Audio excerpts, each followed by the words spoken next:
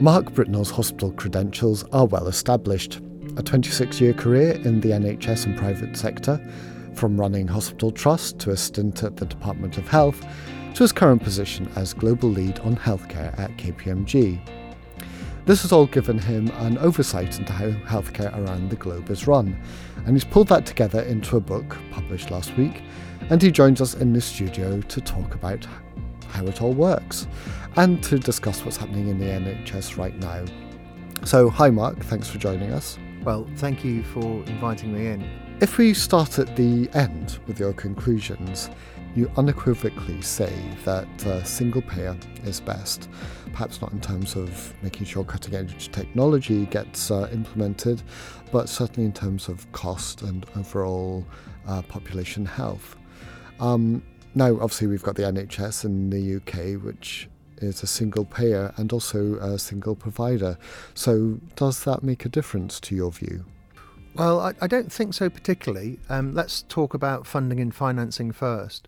I have worked in 60 countries, and because I've spent all my professional career in healthcare, I think I'm in a pretty good position to understand what works. And I unequivocally say that a single payer or dominant payer system is best for better population health, better patient care and better taxpayer value. The best system is a system that has an overview of the health system, that cares as much about population health as it does about the individual patient, and also pays due regard and respect to the taxpayer. So unequivocally, I think a single or dominant. When I say dominant, if you look at, say, for example, Japan, it has literally hundreds of insurance companies. Some are linked to the employer, some are linked to the class of person. But effectively, the Ministry of Finance and the Ministry of Health set prices every 2 years. So that's a dominant payer. And basically, because we have such an explosion in long-term conditions and an ageing population, at least in most parts of the developed world, a single payer system that can appreciate and react to that, I think, is the most progressive form of funding and financing. And if you push me further, I would say taxation is the most efficient and effective way of raising those funds, although there are variations on a theme. In terms of hospitals and who runs and provides them, I think I've seen models work all over the world. I've seen some great private or independent hospitals in India produce very high quality care at a fraction of the cost of the West. I talk about some of our brilliant academic health science centres in the UK, and also look at what's going on in Singapore, Korea, Japan, as well as the States, Mexico and Brazil. I think what's most important for organisations or hospitals is that they realise the nature of care is changing, that they are less fortifications and see themselves more part of a health system. And of course, I go on in my book to conclude that we all have to try and make integration work, because certainly in my career over the last 3 decades or so, we've moved from a focus on episodic care and treatments into looking at care as a continuum and making sure that patients get better integrated care. And of course, that's always easier said than done. Absolutely. And to go back to having a sort of plurality of providers who are trying to provide holistic care across a number of pathways, that was a big criticism of the recent changes that Andrew Lansley brought into the NHS. And I think our readers would say that some of their fears are being borne out about essentially the fragmentation of services. So do you think that is possible to actually do with many providers? Yeah, well, if you look at my chapter on England, it's entitled The NHS in Place of Fear. So I praise the fact that the British, the UK, was the first country after the Second World War to promote universal healthcare. And then there's the old joke, of course, that the NHS is brilliant, save the fact that it separated primary from secondary care and social from healthcare. And of course, now we're coming to realise that we need to better integrate those forces. I also say that in the 26 years I've worked in healthcare, and I got my researchers to look back on this, there have been no less than 12 or 14, depending on how you count them, national policy reforms. So that works out at a gestation period of 2.5 years. So along with the 2012 Act, which I understand people's concerns over, we are changing policy far too often. In fact, I think I make the quote that the NHS is an overactive policy thyroid that needs medication. And if there were an Olympic Games for changing our health system, the UK or the NHS would take gold medal. So I understand the concerns of people over the 2012 Act, because I think most people then and now really were clamouring for integration. Of course, the trap that many health systems fall into is they think by integrating bureaucratic structures, that means that care is integrated for the patient, and that's simply not the case. So the best examples I've seen about patient activation, patient empowerment, patient control, are where systems are designed to focus on the patient and their needs. And when you do that, there is some evidence that's been produced that suggests that the consumption of care reduces by between 8 and 21 percentage points. Now, that's not my work. That's the work of very distinguished bodies and academics.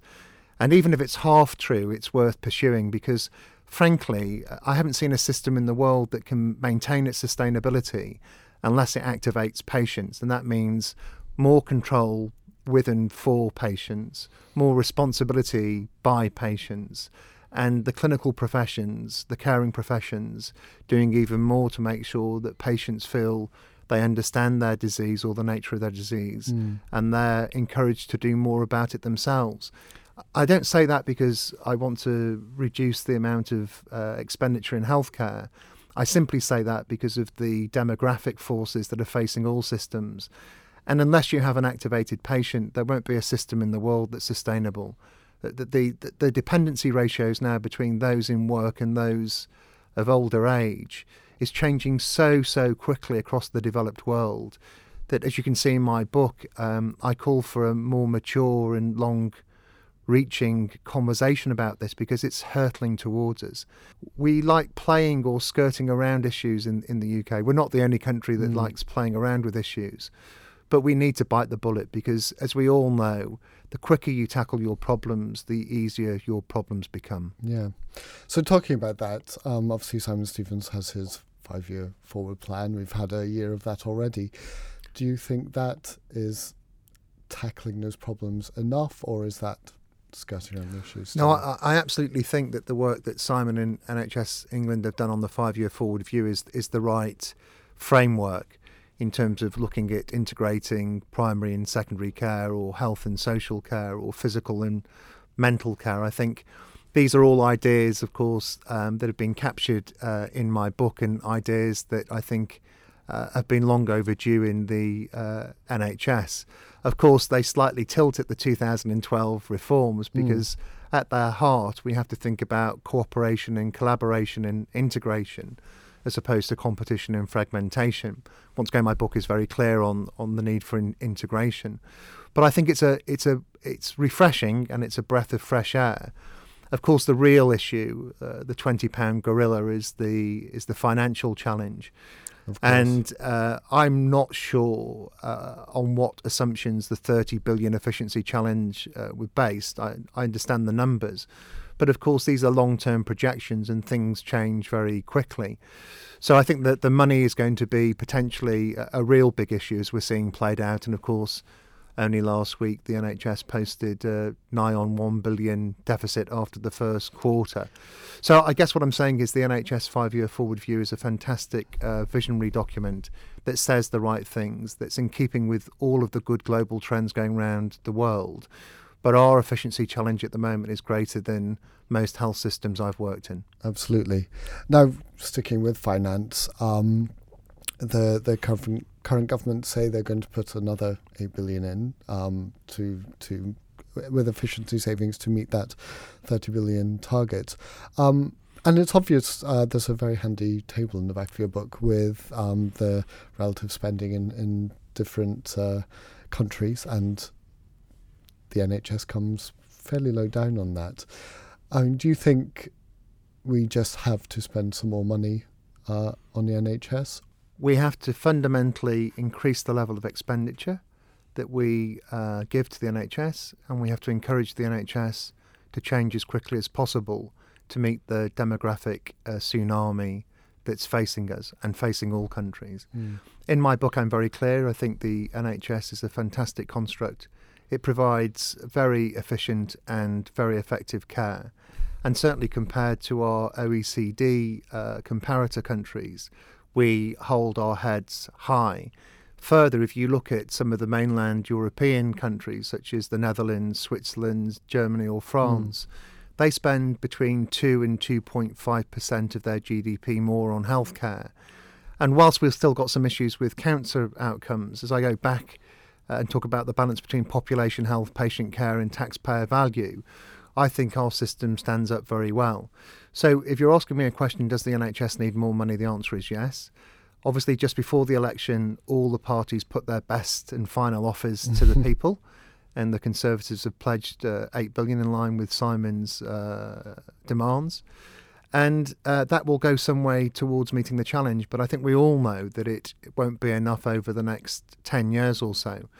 And of course, if you look back over history, then most developed countries since the Second World War tend to spend, on average, and this is a gross generalisation, about 1% of their GDP more each decade, because obviously our life expectancy is increasing roughly by an extra year of life every 4 or 5 years, depending on what country you're looking at.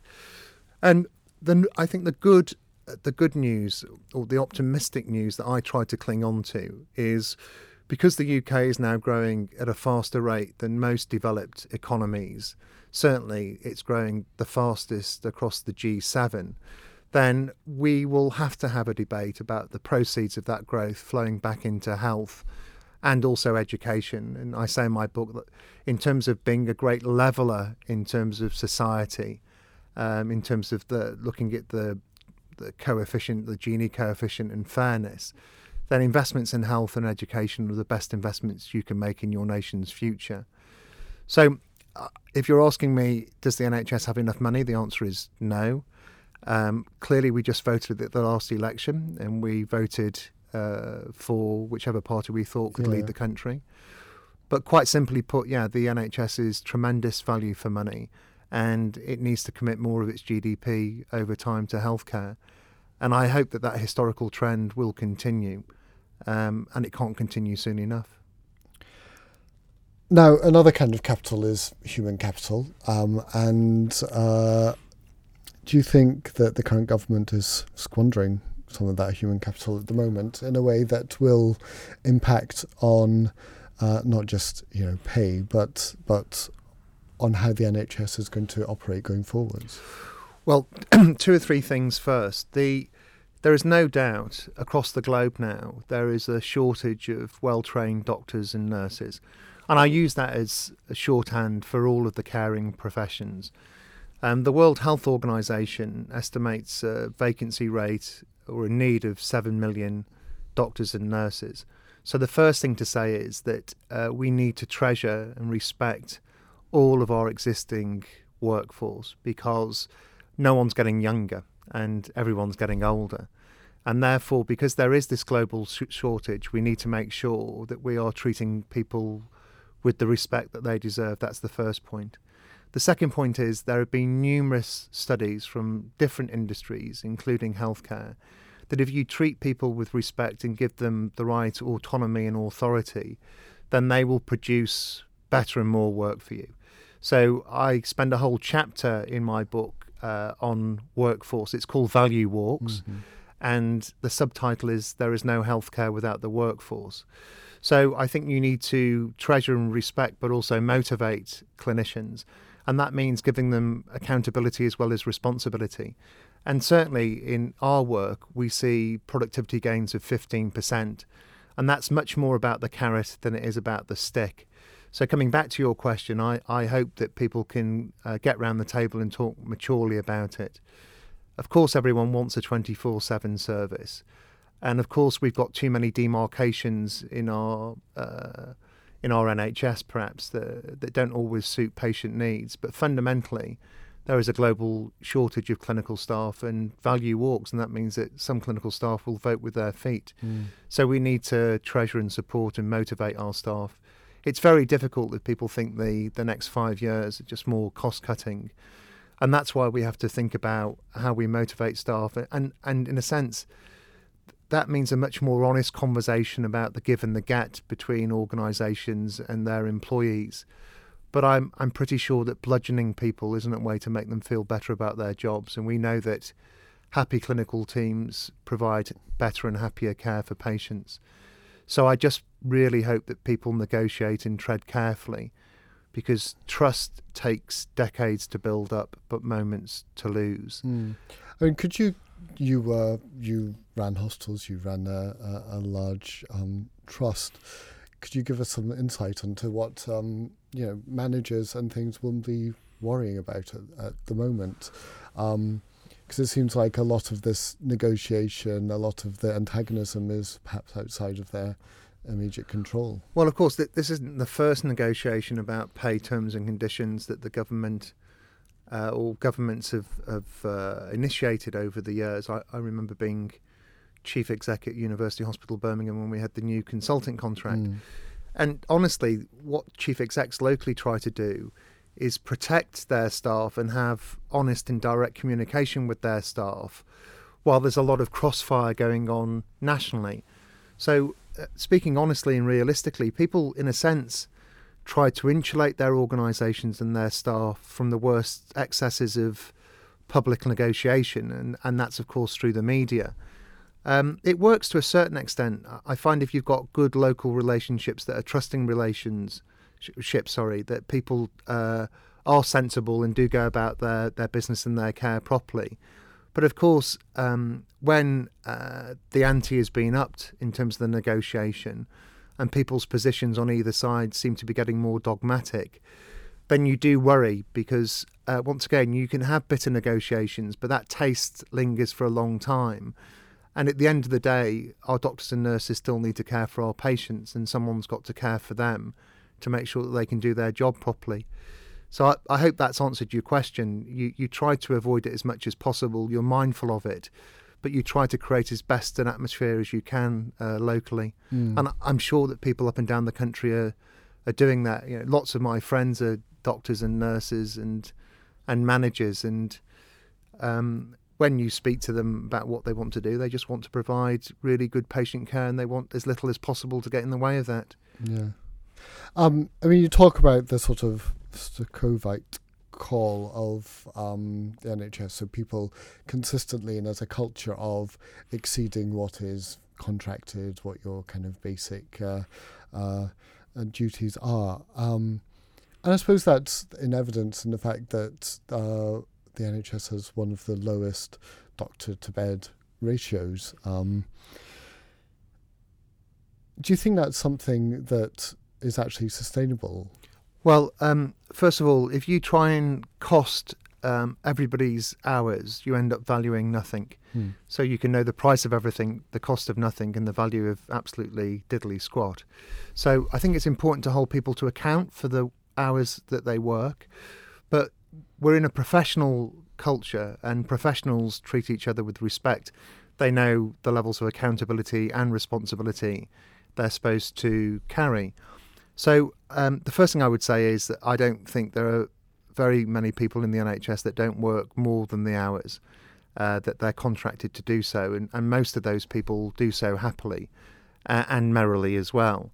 But of course, if you're now trying to tamper with that, where you're fundamentally attacking people's intrinsic motivation to do good, then you play with that at your peril.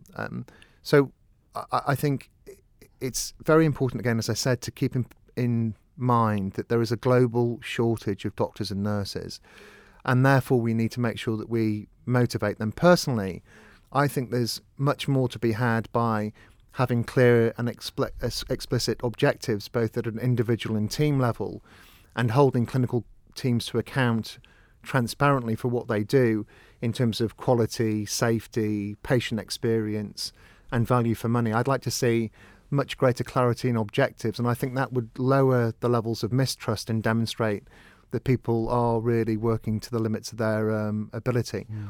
To answer your question specifically, is goodwill running out? Then I think the answer is probably yes. I don't think the medical profession is the only profession in the world where goodwill is running out. You certainly see other professions in other industries where this relentless pursuit of transparency and this pursuit of globalization and 24/7 services driven by the patient or the consumer is challenging the nature of professionalism. So once again, I think we have to have a mature conversation about what it means to be a doctor in the 21st century, because it's not going to stand still, and we can't go back to Dr. Kildare either. And you have to do that maturely and responsibly, but you have to do it where parties trust each other, otherwise they fear the motives and therefore the consequences of any negotiation. And I don't think we've got that balance right. So, given the need for integration and an increase in sort of patient-centred care, an increasingly demotivated workforce who may withdraw their kind of discretionary labour, the tightening purse strings. I mean, you were an advisor to government. What would you say to them now about what they should be doing to tackle the challenges that the NHS faces and really get it fit and running as the country would like it to? Well, it's a very, very big question, and I'll try and answer it in 4 parts. The first thing is you have to value and motivate your workforce. And as I've said, I think you need to give them clear and explicit objectives which look at quality, safety, patient experience and value for money. You have to have good, honest, local conversations where clinicians hold their organisation to account and their organisation holds them to account. The best healthcare organisations in the world get 15% more productivity and discretionary effort by doing that. And imagine if that happened across the NHS, what an explosion of quality and care and support for our staff we would get. So I think that's the most important thing, that we don't think about the policies or the taxonomy of change, but we remember there is no healthcare without the workforce. So that's the first thing I would do. The second thing I think we need to do, as I know the BMJ is trying to do, is start to change the nature of the debate between the professionals, the politicians and the patients. And by that I mean patients do and should take more responsibility for their care. I don't mean paying to see a GP, but when you've got 17 or 18 million people with long-term conditions, and soon we'll have 20% of our population aged over 65, we have to think about how we use technology, how we leverage the scarce skills of our clinical staff, and how we start to stream and channel different care services to different people.